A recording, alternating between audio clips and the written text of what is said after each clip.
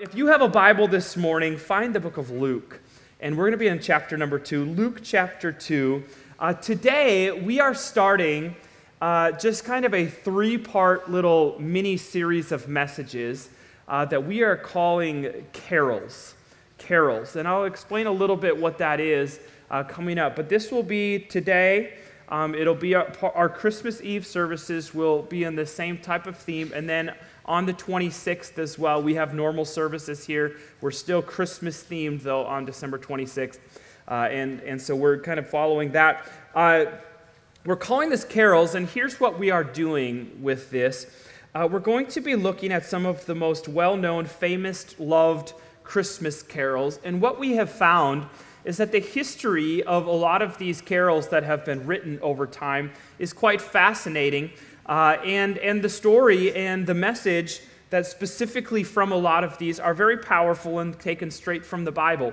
We're going to look at some of this and we're going to talk it through, and I think this is going to be just a great thing. On Christmas Eve, we're going to be looking at the song, O Little Town of Bethlehem, and then on the 26th, we're going to look at the song, Away in a Manger. This morning, though, is a favorite of all sorts of people. It's the song, O Holy Night. Anyone say, that's my jam right there, O Holy Night, okay? Some of you are like, I'm not raising my hand in church. I don't care what you say, but that's okay. But before we get too far into the service today, I do want us to just take a moment to pray together. And so can I ask you to just stand with me all over this place? And let's just kind of invite God into this moment here, right here, as we open His very word. So let's pray. God, we open our hearts today. We sit on the edge of our seats and expectant of you to speak to us even through your very word. And so, God, we just pray that this would not just be going to church and singing songs, but, God, that this would be more than that. And so, Lord, we just give you this time. I pray, God, that you would help me and that you would even use me, and that everything that comes out of my mouth would be truth and real and right from your word. And so, God, we just give this to you, and it's in your name we pray. Amen, amen. All right, give somebody a high five and have a seat.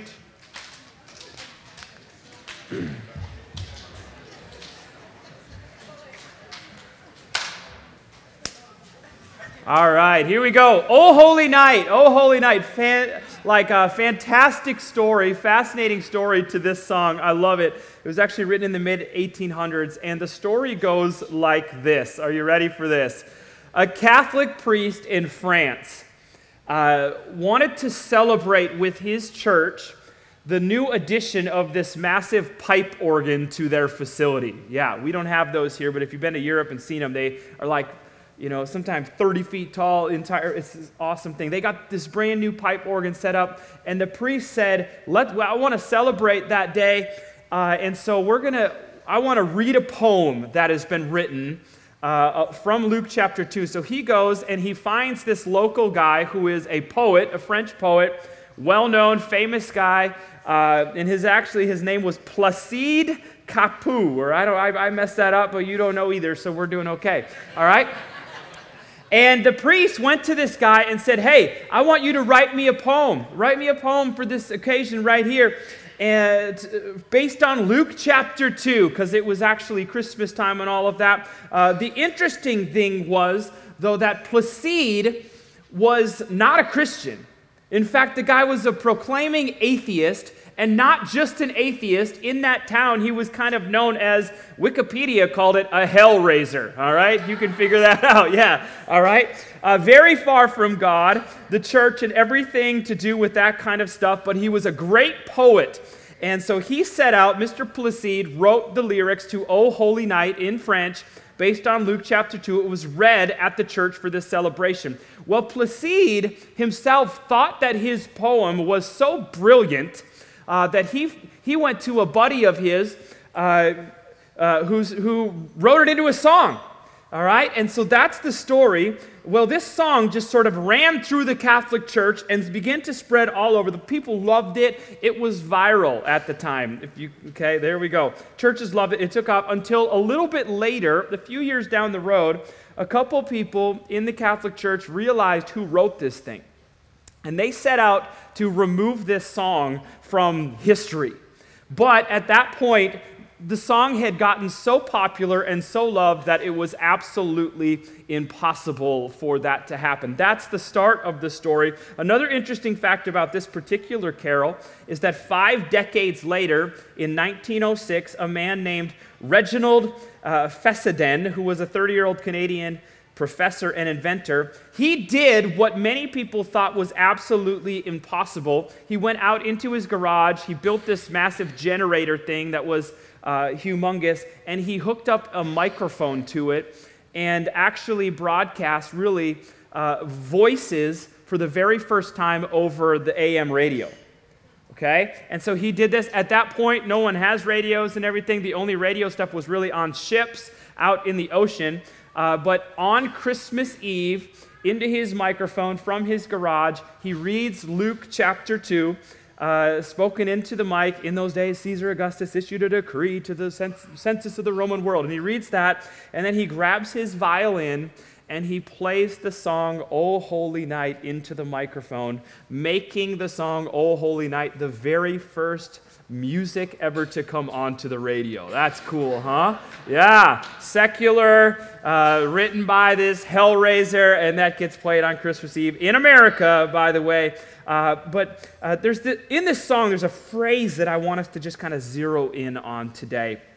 And I hope that every time you hear this song from this point on, every time you sing this song like that, this phrase would just jump out at you and you would remember something. The lyrics read, "A thrill of hope, a weary world rejoices, for yonder breaks a new and glorious morn." And as I was looking through looking at this week, the idea of just this weary world just sort of jumped off the page at me.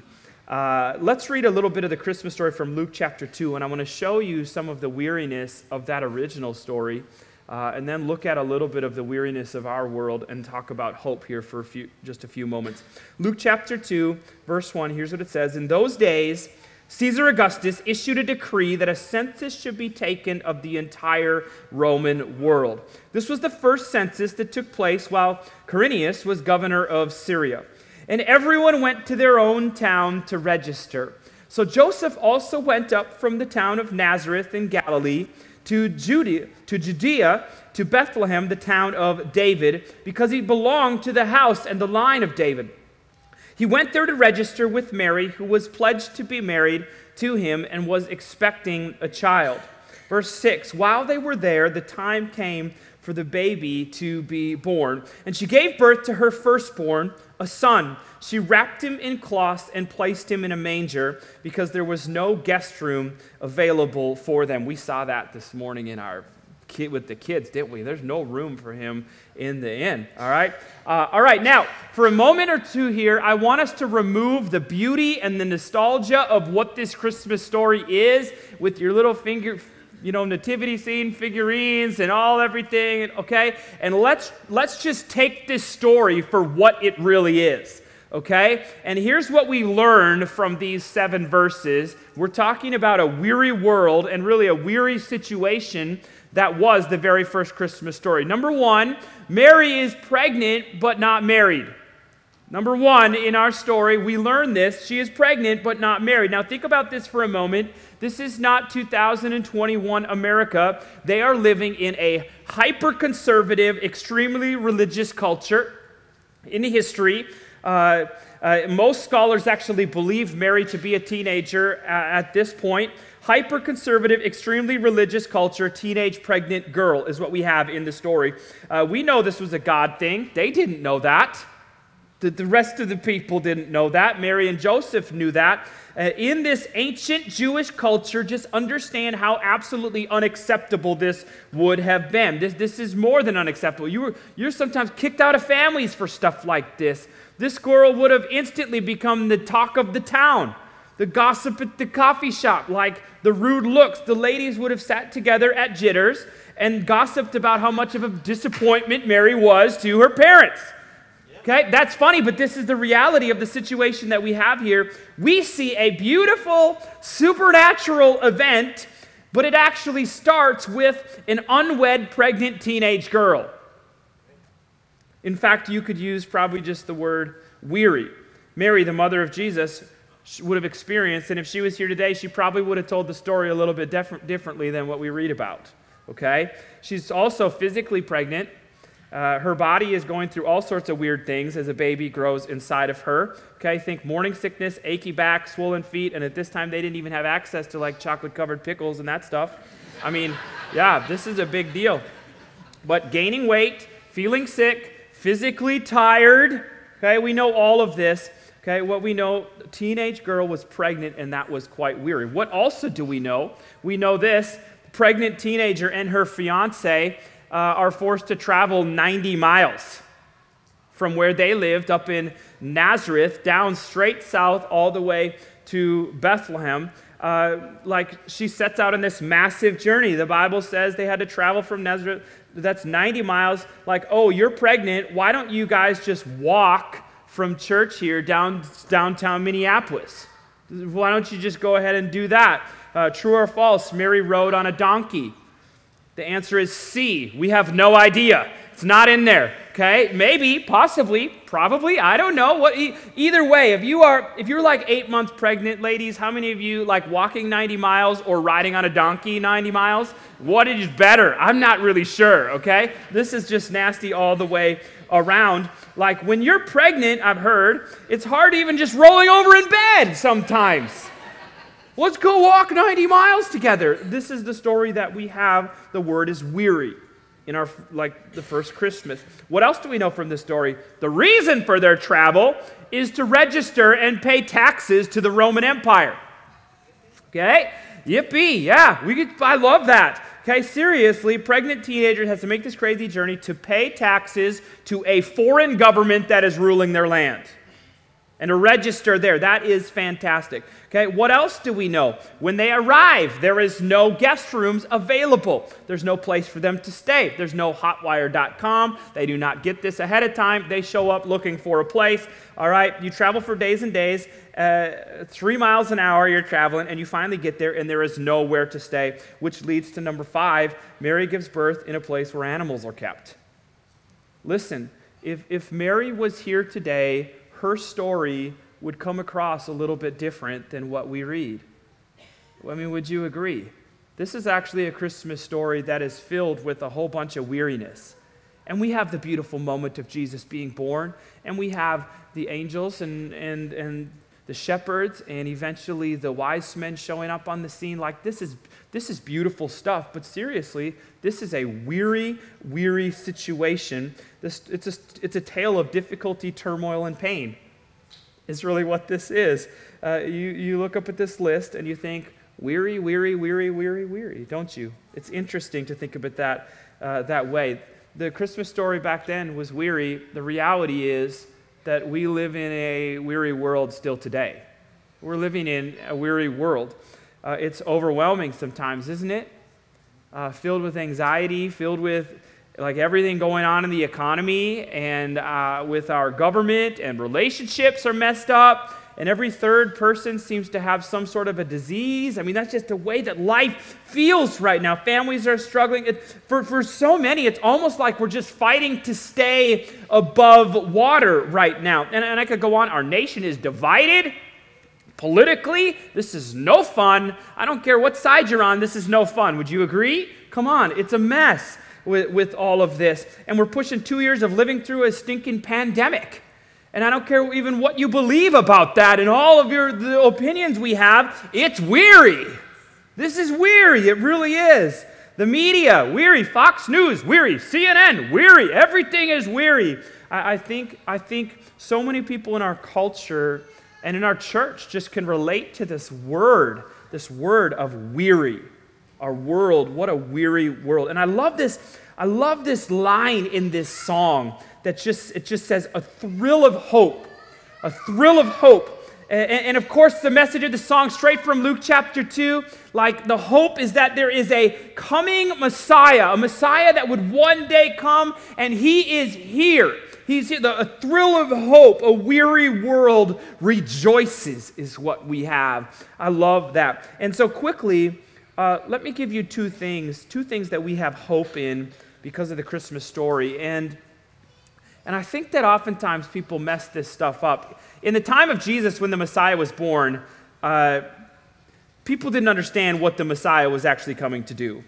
And that's why so many of the Jewish people and the religious leaders, why they eventually kill him. They had a misunderstanding of what the Messiah had come to do. And so very clearly here, what the hope that we have in because of the Christmas story, two things that we're going to talk about here just quickly. Number one, the hope of a God that is with us. A hope of a God that's with us. Listen, the hope of Jesus is not a life without trouble.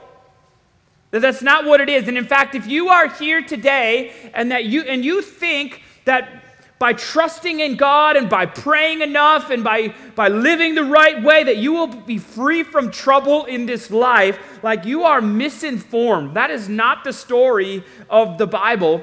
Jesus flat out said to his closest followers, he says, you will have trouble in this life. And if you didn't know this, only one of the 12 disciples died of old age. And his name was John, and he was sentenced to die out on an island all by himself.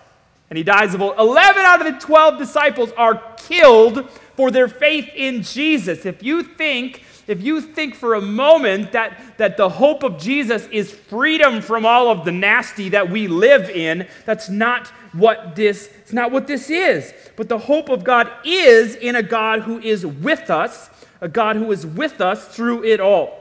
One of the most famous passages of Scripture from the Bible, Psalm 23. Even though I walk through the darkest valley, or maybe you heard the valley of the shadow of death is the way the original King James wrote it, okay?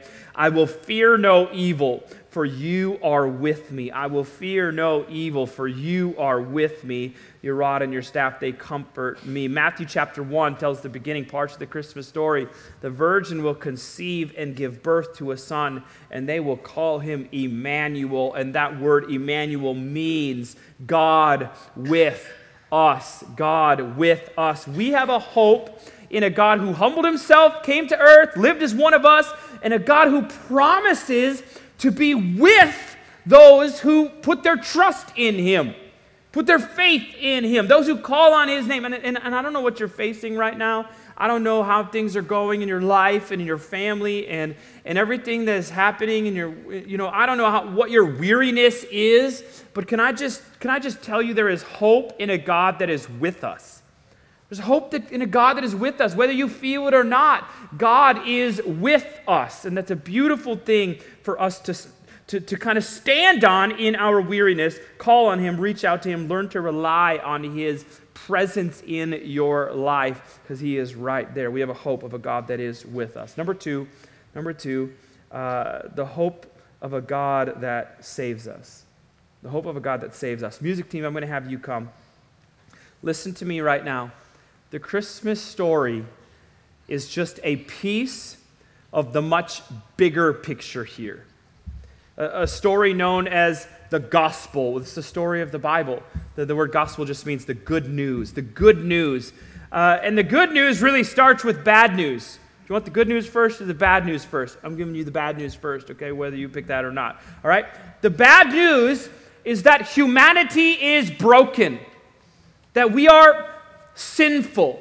And not just the super bad people that you think about. Like every last one of us, we are sinful people is the picture that the Bible paints for us. The book of Romans says there is no one righteous, not even one. This isn't popular to talk about anymore. People don't want to talk about and hear the fact that I'm not good and I'm not, okay, all of that. The Bible paints this picture. All have sinned and fallen short of the glory of God. The bad news is you are a sinner and you are in need of saving. You're in need of saving. And I'm talking about from a spiritual you and God kind of way because your sin has separated you from a perfect God. It's the story of the Bible. But let me show you the good news. And this is John 3:16, which is like the most popular verse in the entire scripture. And there's a good reason for it. It says, for God so loved the world that he gave his one and only Son. That's the story of Christmas. Starts right there. That whoever believes in him shall not perish but have eternal life. God so loves the world that he gave. And Whoever believes in him shall not perish, but have eternal life. Verse 17, it goes on, for God did not send his Son into the world to condemn the world, but to save the world through him. We get this word in the scripture, in the story of Jesus, the word save and salvation, and that's kind of a churchy word, to be saved, but it's really right from the Bible.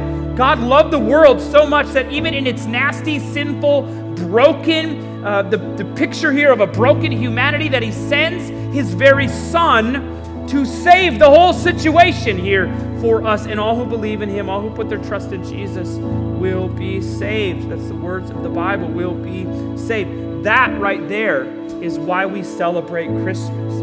Christmas is not just about Jesus being born. Christmas is the beginning of a much bigger picture of hope in a God that saves us. It's a beautiful thing. It's a massive thing. That's why we have hope in a weary world. Please stand with me all over this place. God has opened a door for us to be forgiven, to be set free, to be in relationship with him. He's made a way, but we have a part in this. It's not that we earn our salvation. You don't do good things in order to make yourself right with God. It's not about being baptized or confirmed or this type of stuff. There's great things that we do in the church, but that we get this confused sometimes and think that those things save us. The reality is the only way you can be forgiven and be right with God is through what he did with his Son. He opened the door. You need to say, God, I put my faith in you and I trust what you have done. This is what needs to happen. And for just a moment, with every eye closed and then just a head bowed, a time of kind of privacy and reflection here just for a moment before we're done. Maybe you're here today and you would say, I have never made that decision for myself. I've never put my faith and my trust in Jesus. And I want to do that today. It's a heart thing between you and God. If that's you, will you just quickly show me your hand? I just want us to, we're just going to pray together as a group. Is that anyone who would say, yes, that's me today? If you're watching this online right now, you can respond to this. It's a moment where you personally just make this decision to accept what Jesus did for you and to turn in a way from your life towards him. Anyone in this place that would say, yes, that's me today? Well, church, let's just say a prayer together. Everyone, say this with me. Let's pray. Father God, I give you my life. Thank you for sending Jesus to die for me. Forgive me of my sins and change my life. In your name I pray. Amen, amen. Come on, can we put our hands together and just celebrate that? All right, hey, may your understanding of Christmas be different than it has ever been before as you see the hope in what God has done. May you celebrate that. Thank you so much for coming today. We'd love to see you at our Christmas Eve service. You are dismissed.